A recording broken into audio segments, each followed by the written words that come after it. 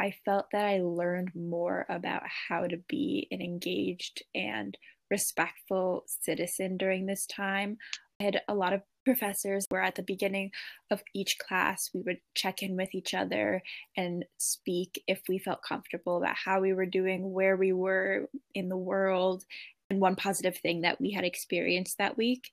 And that kind of just reinforced the fact that, yes, we are at college, obviously, to get an education on whatever we're studying and kind of lean on each other for support. And it kind of just brought in more of like a community aspect to college where maybe you're just rushing from class to class and you don't even sit and talk and ask someone else how they're doing. So this experience just humanized how we felt about, at least I felt about professors and about my fellow classmates. Hello, and welcome to Ingenious You, the podcast where we talk about higher education, innovative practice, and leading-edge thinking. Your host is Melissa Morris Olson. Higher education is undergoing a transformation which we have not seen in our lifetime. Prior to the pandemic, higher education was already experiencing disruption, which has only accelerated in this current moment. Nearly all colleges and universities are scrambling to redefine their futures, and for many, their very survival is now in question. In each episode of Ingenious You, we will talk with leading-edge thinkers whose expertise and experience are at the forefront of this transformation. Our guests will include college and university leaders, innovators, and other professionals who are experimenting with new approaches and ways of thinking about higher education. Be sure to hit subscribe to Ingenious You wherever you get your podcasts so you don't miss out on a single episode. And if you like what you hear, you can rate and review this podcast and share this with your friends and colleagues so they can join the conversation too. Ingenious You is a production of CHELIP, the Center for Higher Education, Leadership, and Innovative Practice at Bay Path University. To learn more about CHELIP, visit our website at baypath.edu/academics and select Centers of Excellence.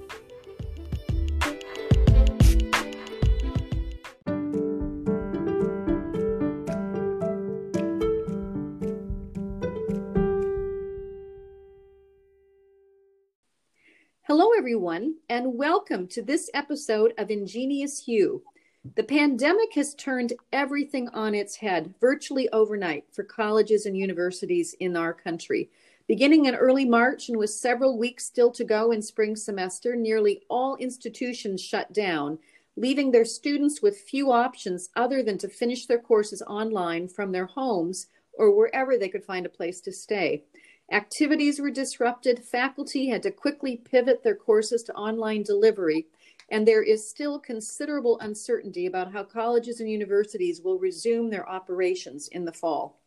I'm pleased to be joined for this episode by 4 college and university students who are in the midst of this period of disruption.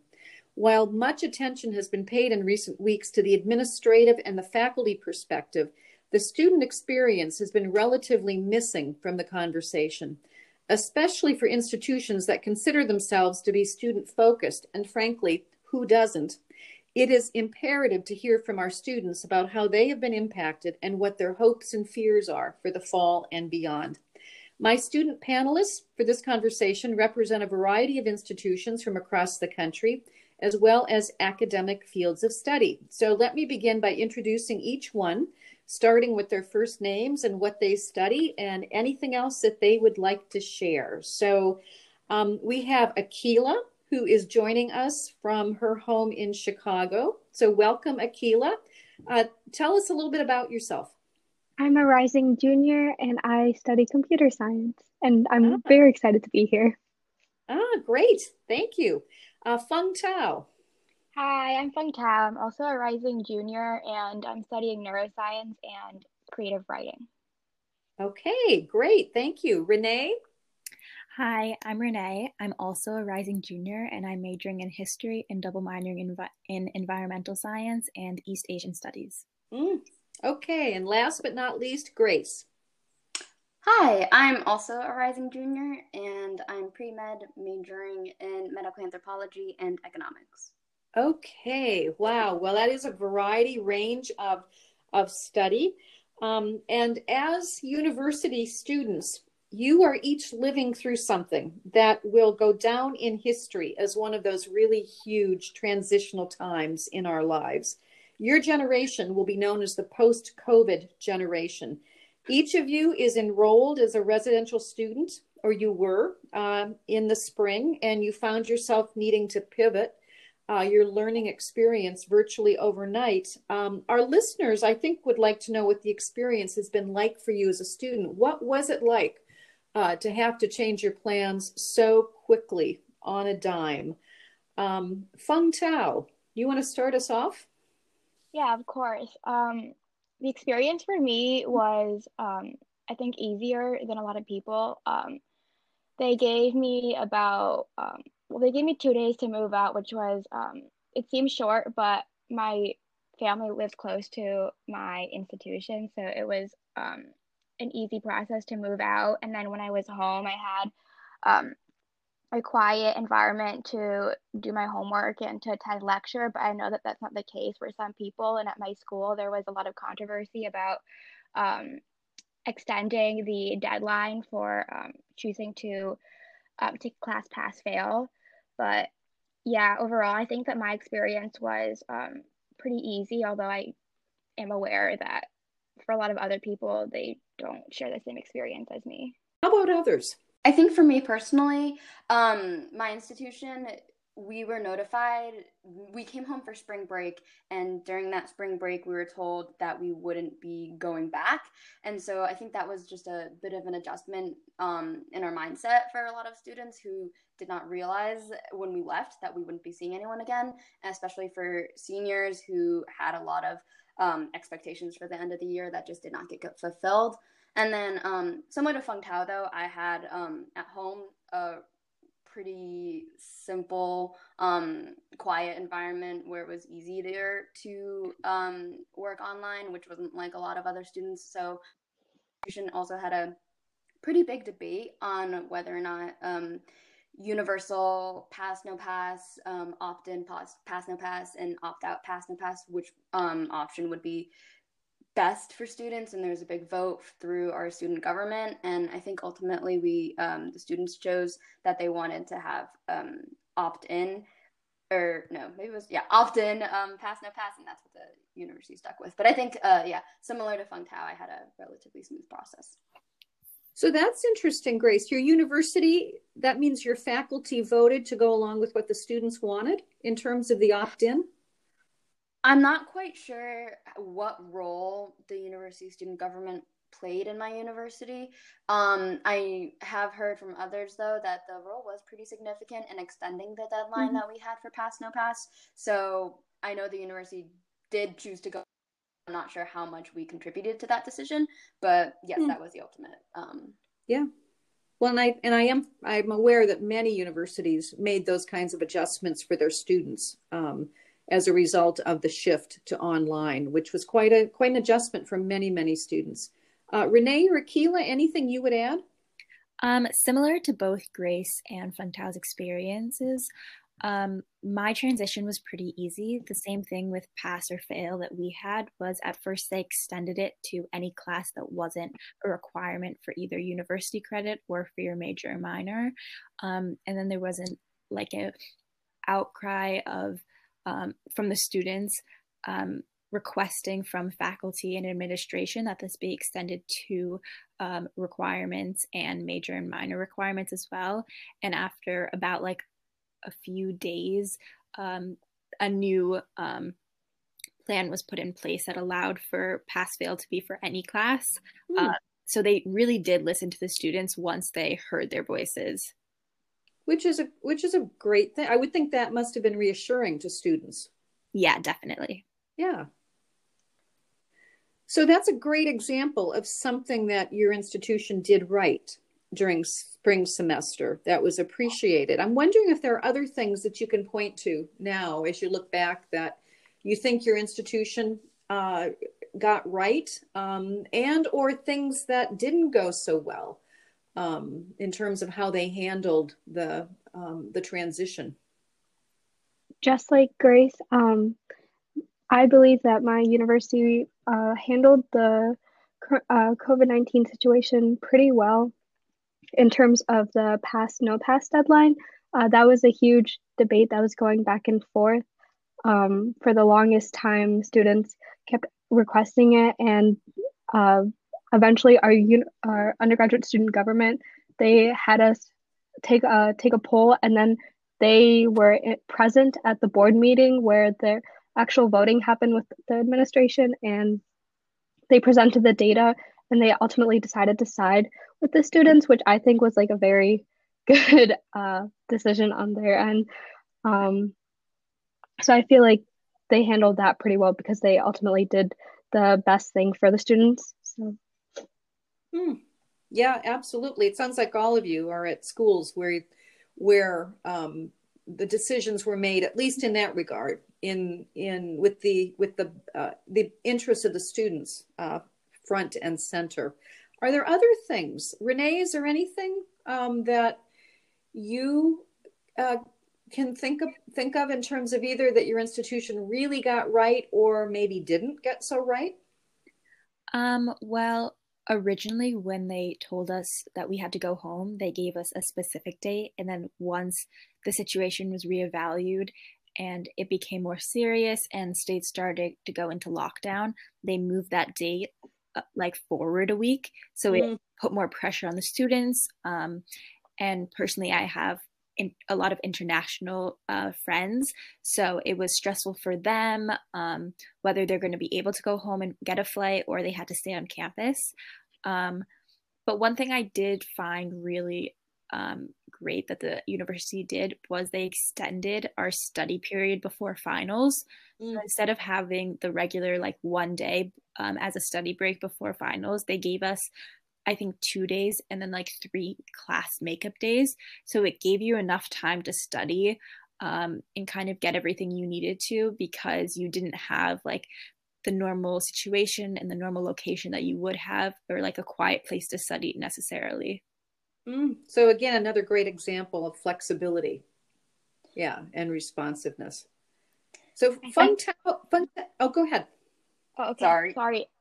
I think it's interesting, Renee, that your university extended the period for you to study before your finals, because at my institution, they actually deleted that period because they pushed the semester back 1 week because they gave us an extended spring break for the senior leaders of the university to decide what was going to happen with the university when we came back from spring break. And so the professors taught into the study period that was originally planned out before finals. And so I think a lot of students were upset because our study period was cut short, but something that we all appreciated was the fact that a lot of the finals were open book, and a lot of the standards for the classes were lowered, especially in terms of grade cutoffs, and a lot of the professors were advised to reevaluate their syllabi and to make the class more approachable to students, especially from home, because motivation was something that a lot of students struggled with, especially because we weren't on campus and we weren't challenged by our peers. So let's go a little deeper with that. You're really talking about how the classes were delivered. And I'm curious how you would evaluate now. You're all done, right? Are you all done with the semester? Yeah. I assume? Yeah. Okay. So as you look back, how do you think your professors did? So you started the spring semester in the classroom, right? You were all taking all your classes on campus. Then and then they pivoted, and there you were with no time to plan for the change. How do you think they did? What, as you think about the ways in which your professors switched it up, what went well, and are there any courses that didn't go so well? In my situation, I had a full range. I had one professor, my Spanish professor actually, who was extremely caring. She wanted to check in with every single one of the students. We used class time to talk about how we were affected, but like we would do it in Spanish. And she was extremely lenient in terms of how we did our tests, like the grading of the exams, like submitting the homework on time, stuff like that. And we were a smaller class, so she obviously had that flexibility. But I had another professor who taught my computer science class, and he refused to be accommodating in any way. We had to have our microphones monitored while we were taking exams. He sent out multiple emails about cheating and how he was using an AI system, so that way it would check to make sure that you weren't your code didn't look anything like anyone else's code, which I felt like was very two extremes, where he didn't one of my professors didn't trust us at all, and another one just wanted to make sure that we were taking care of ourselves and our mental health. So I experienced the full spectrum. That's quite an extreme, right? Between the two. Grace, how about you? I think I also experienced a pretty broad range of the way professors decided to deliver their courses. As a pre-med student, I was in a lab, and that obviously can't really be done physically. I think they did come up with a pretty good alternative. It was to watch someone else performing the lab and write a synopsis on that. Other than that, the assignments didn't change. They actually added some more assignments in addition, and they didn't change any of the deadlines. The grading criteria I thought in that class was excessively strict, and they didn't really make any exceptions for people who were having difficulties outside. But I did have other classes that did better, I think, at being more accommodating, who did trust their students, similar to Akila, and had more open book, open note exams. I also had professors that I think they were trying to make their courses more easy by changing the format of their class. I had one class that changed a final to two essays, and another class that changed 2 exams to 20 different assignments that were graded. And I found actually that in the process of trying to make their class easier, they actually made it harder. And I think a lot of this is because they didn't ask for any input before on if this was better for students. And then when I talked to my peers in those classes, it was kind of a common consensus that this was actually a lot harder for students because the professor kind of made the decision on their own, which might have been better for some students, but worse for others. So how did you learn as much as you would have otherwise? Personally, I did not retain a good amount from most of my classes.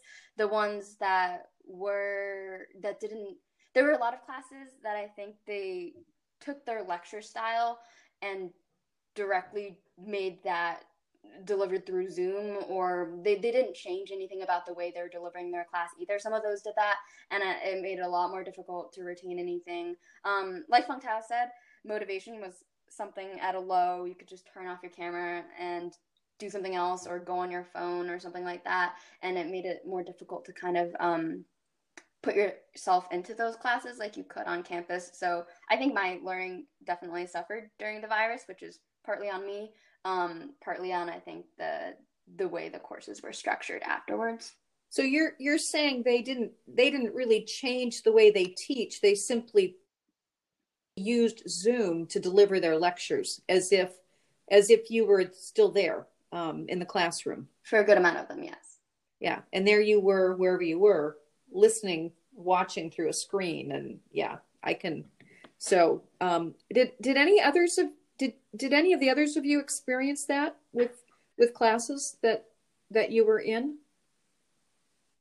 Yeah, I experienced that, especially with lecture classes, because I could just turn my camera off. But I was in 2 discussion-based classes, and the professors required me to turn my camera on, and obviously we had to talk to other students in the class. So in those classes, I feel like my learning was the same as it was before we had to go home. But definitely for my lecture classes, I was not learning as much as I should have. because I just wasn't engaged and I wasn't interacting with the information. So let me ask you, before this spring semester, had any of you taken an online course before? No. I personally had not.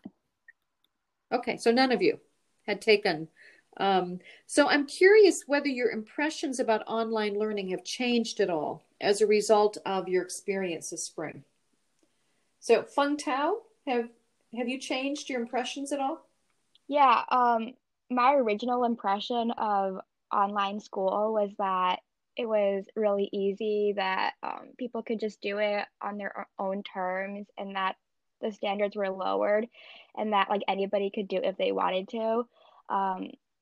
But when I actually was forced to do online school, I really did not like it, and I actually thought it was harder than doing like school in person, because I found it really difficult.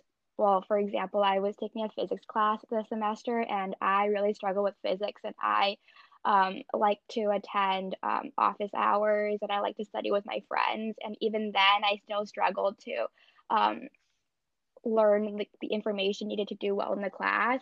But then when I was forced to do it through online school, I could no longer attend office hours.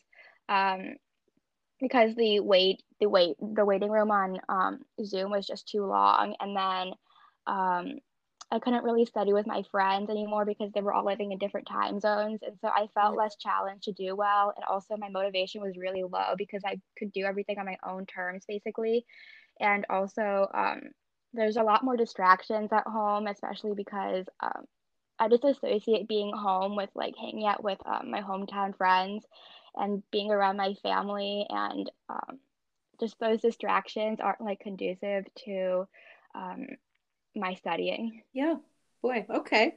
Renee, how about you? Have your impressions about online learning changed?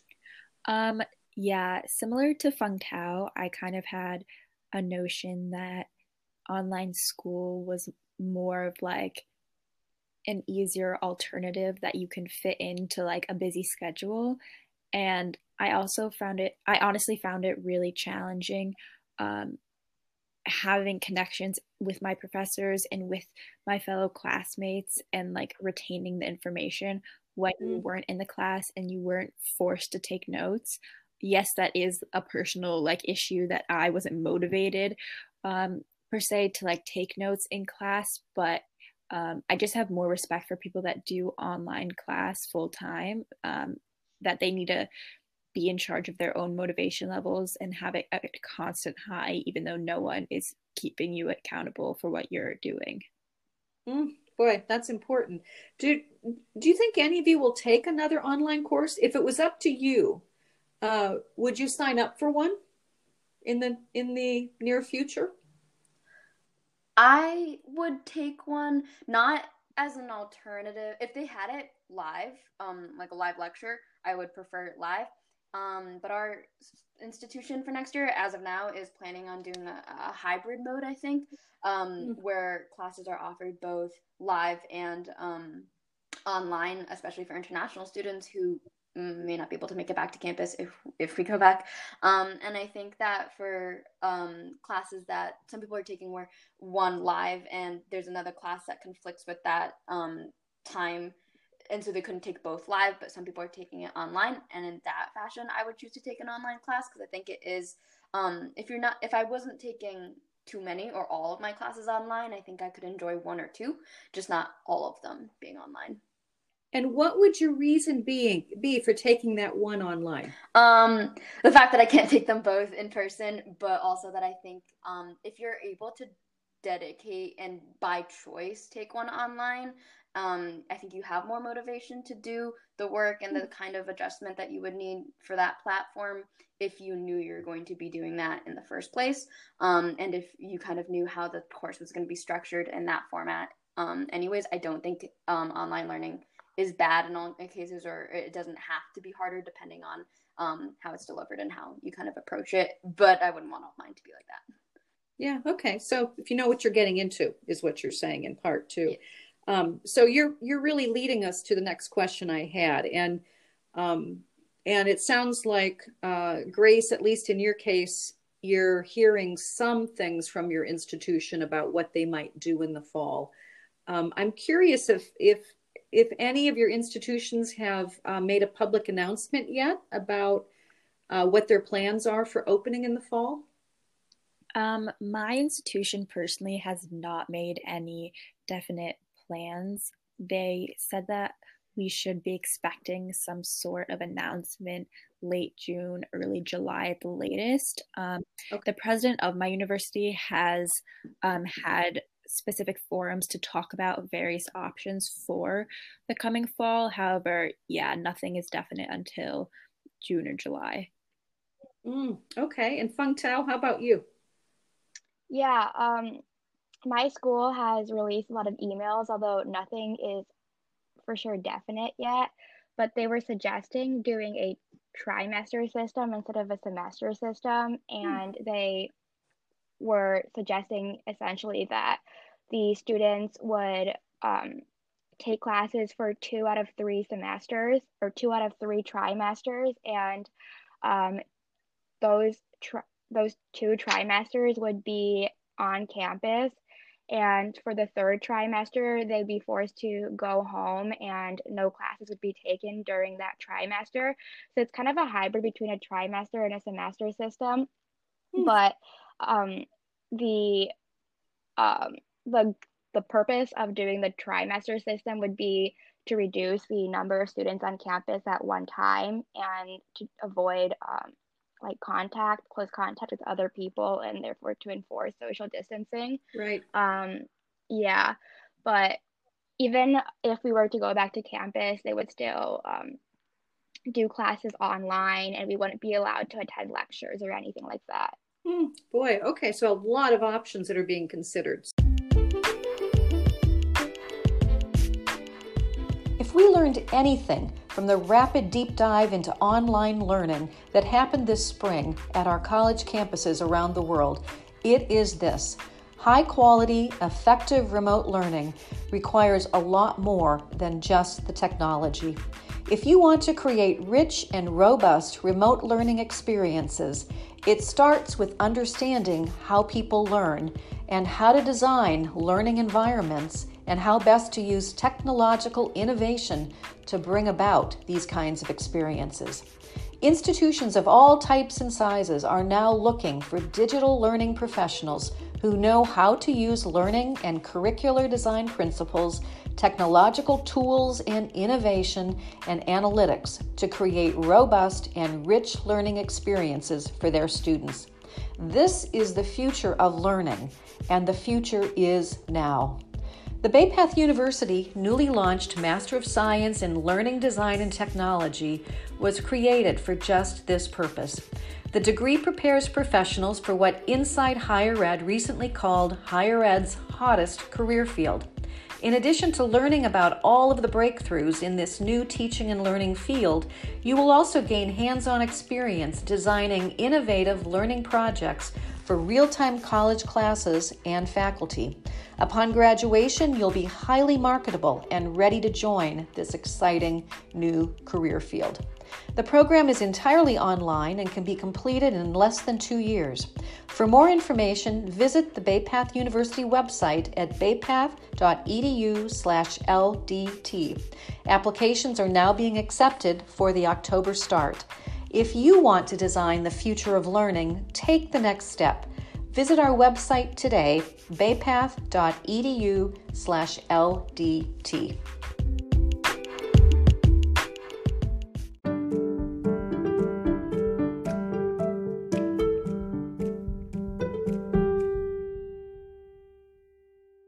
So Grace, if let's say your president called you up, would you have any advice for that person about what you'd like your university to do in the fall? I think it's difficult to make a determination right now because I don't know exactly what direction this virus is going to go in. Obviously safety first. If it's not safe to have students back on campus, I wouldn't want that. But I think that having students on campus, if it's possible, is obviously just the most conducive to good learning environment for college students, having the peers there, the professors for like from outside office hours, and just the entire experience of college and learning. I think it's important to have a good amount of that live for students who did enroll in college for that live experience. I think my advice would be, I guess, if that some of these classes can't be live and they have to be online, or giving students these options to have either way. So like I like that hybrid mode. And for these online structured classes, I think making sure that they are designed with intent and not just copied over from the live version exactly over to the online version, because they're not the same and they have to be structured. So to make the learning really intentional to what it is that it's being taught is important advice you'd want to pass along. Yes. Yeah. So Feng Tao, Renee, anything you would add there? Any advice you'd give to your institution's leaders? Yeah, something that I would advise is that I think that if we were to all go back to campus, it would be difficult to enforce social distancing, especially because I know that a lot of my friends are naive, especially when we're all around each other, and it would be difficult for us to keep our distance from each other, especially like living together and also like going to club events and um, doing social activities. And so I think that um, something that I would tell my president is, this might sound like very secondary, but if we can't hang out with our friends, and if social distancing is still something that should be enforced, then we really shouldn't be going back to school at all, especially because at the end of, when they were beginning to consider having all the students go back home, a lot of changes were happening that made going to school feel like I was living in a dystopian novel. The dining halls were, there were a lot of changes in the dining halls and in the dorms as well. And we weren't allowed to congregate in groups of like 20 or more. And that was something that a lot of the students really didn't take well, and a lot of the students rebelled against those guidelines. And I feel like there's no way to actually regulate social distancing once we're all on campus. Okay. Well, that's a very that's a really important point that you're raising, because if we know anything, it's that things won't be the same in the fall. Even if your campus is open, there will have to be many precautions that they take to ensure your safety and to ensure the safety of everybody on campus. And so you're raising a very important point. You know, how will that be to go back to your campus, but to have it not be the same, and to have barriers put up to how you interact with each other, with your peers, with your faculty. So would you still want to go back with that in mind?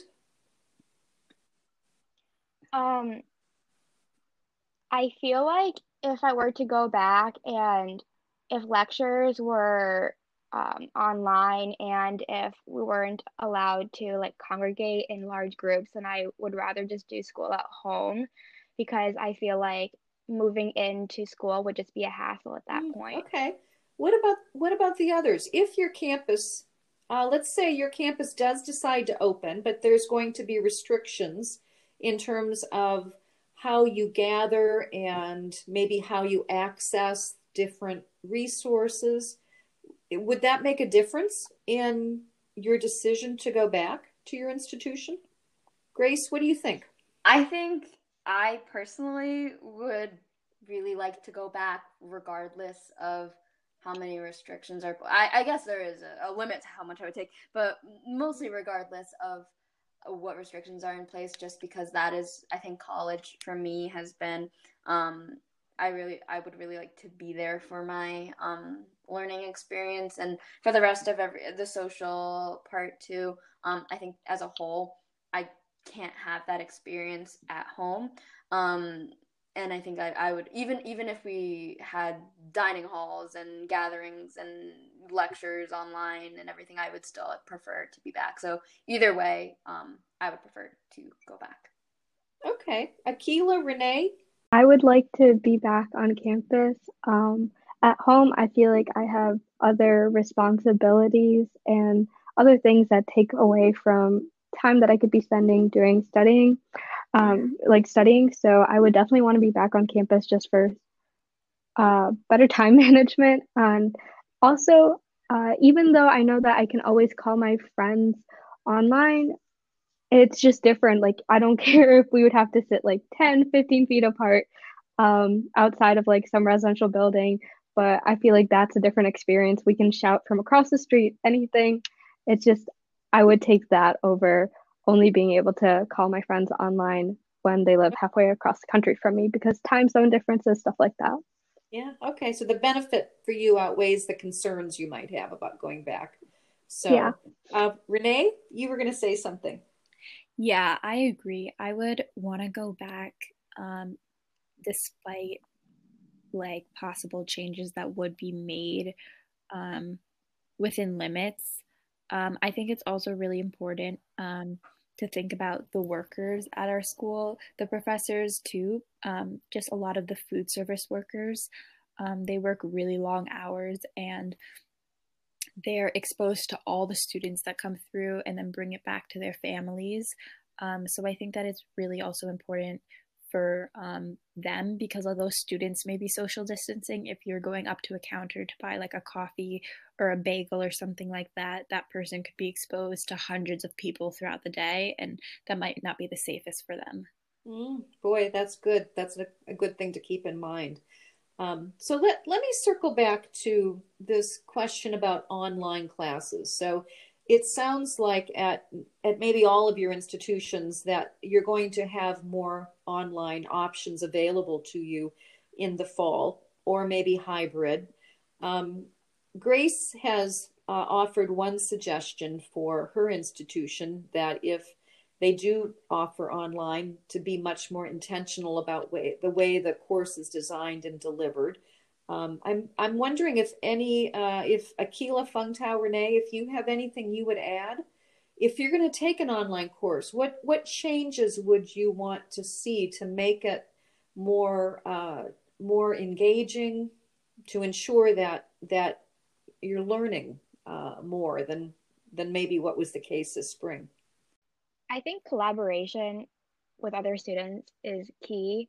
I think I lost a lot of interaction with the other students in my classes as we transitioned to online school because especially like in lectures, everyone had their cameras turned off and like nobody could see each other's faces, and we lost like the ability to study with other people, especially if they lived across the country. And so I don't know how schools could implement a greater sense of community and collaboration online, but I think that's something that they should keep in mind. So building in more engagement with each other in the course, as opposed to it just being a static, one-way kind of experience, I think is what. Yeah. Okay. Yeah. Anybody else have anything you would add to improve? Yeah, I guess trying to make it as interactive as possible with the resources that we have through Zoom. A lot of my professors did share their screen to like show clips or something that they would have normally showed when we were in class anyway. That really helped bring a variety of like learning tools into our makeshift classroom and kind of just helped re-engage students when like their minds were drifting to other places. Sure. Yeah. Okay. These are all great suggestions. Anything else you would suggest by way of improvement? You know, Akilah, I'm thinking of the story you told at the very beginning. Obviously, the tone and the attitude of the faculty member is everything. And if you feel like your faculty doesn't trust you, that's not very conducive to learning, is it? Yeah, I feel like If we were to have classes next semester, some professors that had a lot of doubts and concerns when it came to academic integrity, I hope that they ease up a bit and finally know to trust the students. I would just suggest that my professors, they tell you exactly what you're about to get into, because I felt like that's something that I definitely did not know. For example, my internet was monitored during exams. Any internet traffic in my house was monitored. So my professor would have access to anything that happened in that 3-hour period. So stuff stuff like that. I just felt like there were some privacy concerns. So if we were aware of them beforehand, we could actually address them, rather than my professor telling us that this is something we would need to install 3 days before our exam and having no time to really have any dialogue, stuff like that. Yeah, for sure. Did any of you have friends or peers who didn't have access to what they needed in terms of technology? Was that an issue for anybody that you know? I had not exactly that situation. I did have a friend though that wanted to go home, but or to a different place rather than campus. They were in a very difficult situation though, and their home didn't have Wi-Fi, so they had to stay on campus, and they had a reason to stay on campus. To that the school allowed them to stay, but that the fact that they wanted to leave but they couldn't either because of their limitations to Wi-Fi, kind of like that situation was difficult for them. Okay, sure. And that points up a problem that many have noted, is that for those, I mean, you all, it sounds like you all are in somewhat of a privileged position. You had homes to go to, you had resources where you could access your courses, you had the technology, it sounds like you've had private places where you could study, so that you didn't have to compete. But there are thousands of students in this country that didn't have that they didn't have that luxury. And so that's certainly a concern for the fall, if these, if this is to continue at all in terms of the learning being delivered online.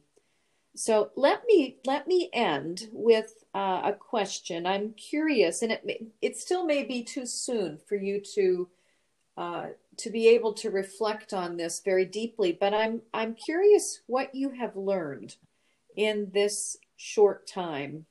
First of all, you couldn't have imagined a year ago, right, that this would be the way your sophomore year ended. And what have you learned thus far? For me, I think mostly academic adaptability. With all the changes that have been happening, being able to be flexible with the professors that haven't been as flexible with us, and just adjusting to all the different changes that all the professors have put in place and the institutions have gone along with. And then also I think appreciation for, like you said, we are in all relatively privileged situations where we have been able to work with the technology that we've kind of had to depend on, but I know a lot of others haven't been able to, so appreciating what I have for that, I think, has been a big part of what I've learned. Okay, so adaptability. I would imagine there isn't much that can be thrown at you now, right, Grace, that you wouldn't be able to handle after experiencing this kind of a transition. I hope. So, Feng Tao, Renee, Akila, and what would you end on in terms of your learning? I would really like to stress Grace's point of acknowledging our privilege. One of my friends, her Wi-Fi would get cut out at unreasonable times because she had extremely strict parents. So stuff like that, it kind of made me really grateful for my situation. I think I would really stress Grace's point of just being able to acknowledge the privilege that we had. And that, I think that's one of the biggest things that I learned during this online learning experience. Boy, that's a big learning. Feng Tao, how about you? Yeah, for me, the whole experience really humanized professors for me. Before, I thought that professors were really scary and intimidating, and they knew way more than me, and I was just like intimidated by them. But now, I see them more as humans, especially because, for the most part, before every class, my professors would offer like emotional support, and there would always be like a therapy session a little bit before class, and a lot of the professors are really adaptive, especially with changing their syllabi and lowering grade cutoffs, and it really taught me that professors shouldn't be or they're not as scary as I once thought. And yeah, I think that experience really improved my relationship with my institution.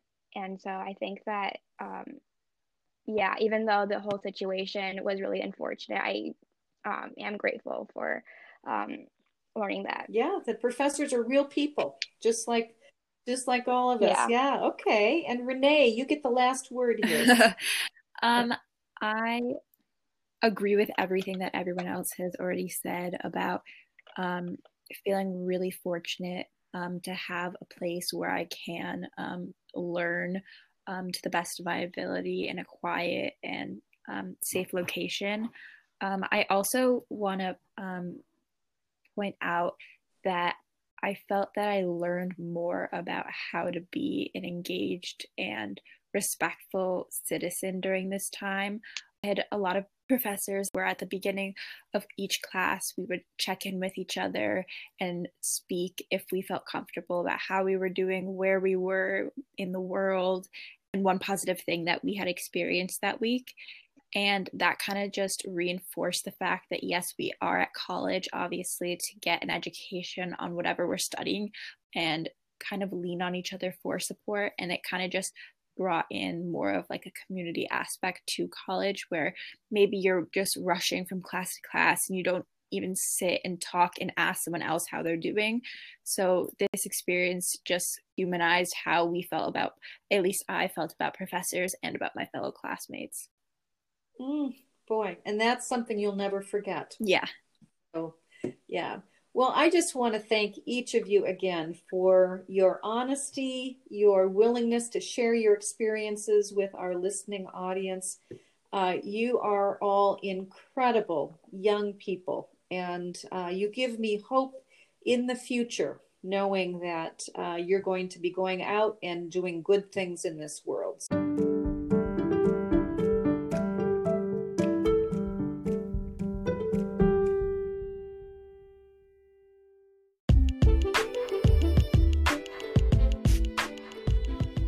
I'm Melissa Morse-Olson, and you've been listening to Ingenious You. My thanks to our production assistants, Madeline Olson and Marcy Moore. Join me next week for another Ingenious You conversation with Dr. Amer Ahmed. On the heels of the George Floyd killing, colleges have an opportunity to reimagine their resources and their structures to humanize and to offer dignity to racially minoritized students and communities. And yet, while many leaders have issued strong words advocating for change, very few seem to know how to actually make this change happen.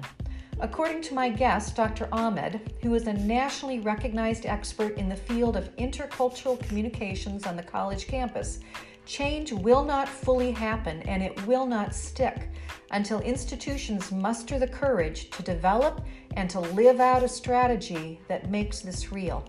For example, according to Dr. Ahmed, many leaders use all of the right words, but then you look at the faces of who's getting promoted and who sits at the table where decisions are being made, and that tells you exactly how serious they are.